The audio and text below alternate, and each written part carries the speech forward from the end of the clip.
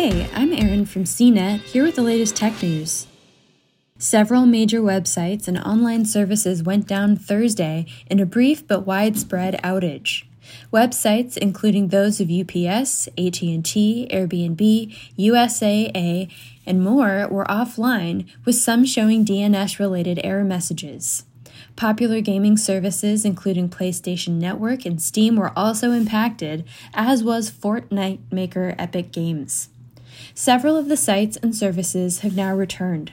Problems started at around 11:30 a.m. Eastern Time, according to reports on web monitoring site Down Detector. The problem appears to have stemmed from an outage with the Edge DNS service provided by Akamai, a content delivery network and cloud service company.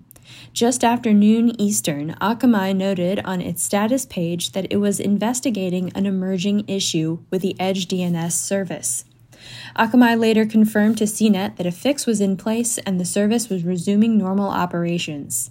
Said Akamai spokesperson Tim Whitman, "We have implemented a fix for the issue, and based on current observations, the service is resuming normal operations. We will continue to monitor to ensure that the impact has been fully mitigated."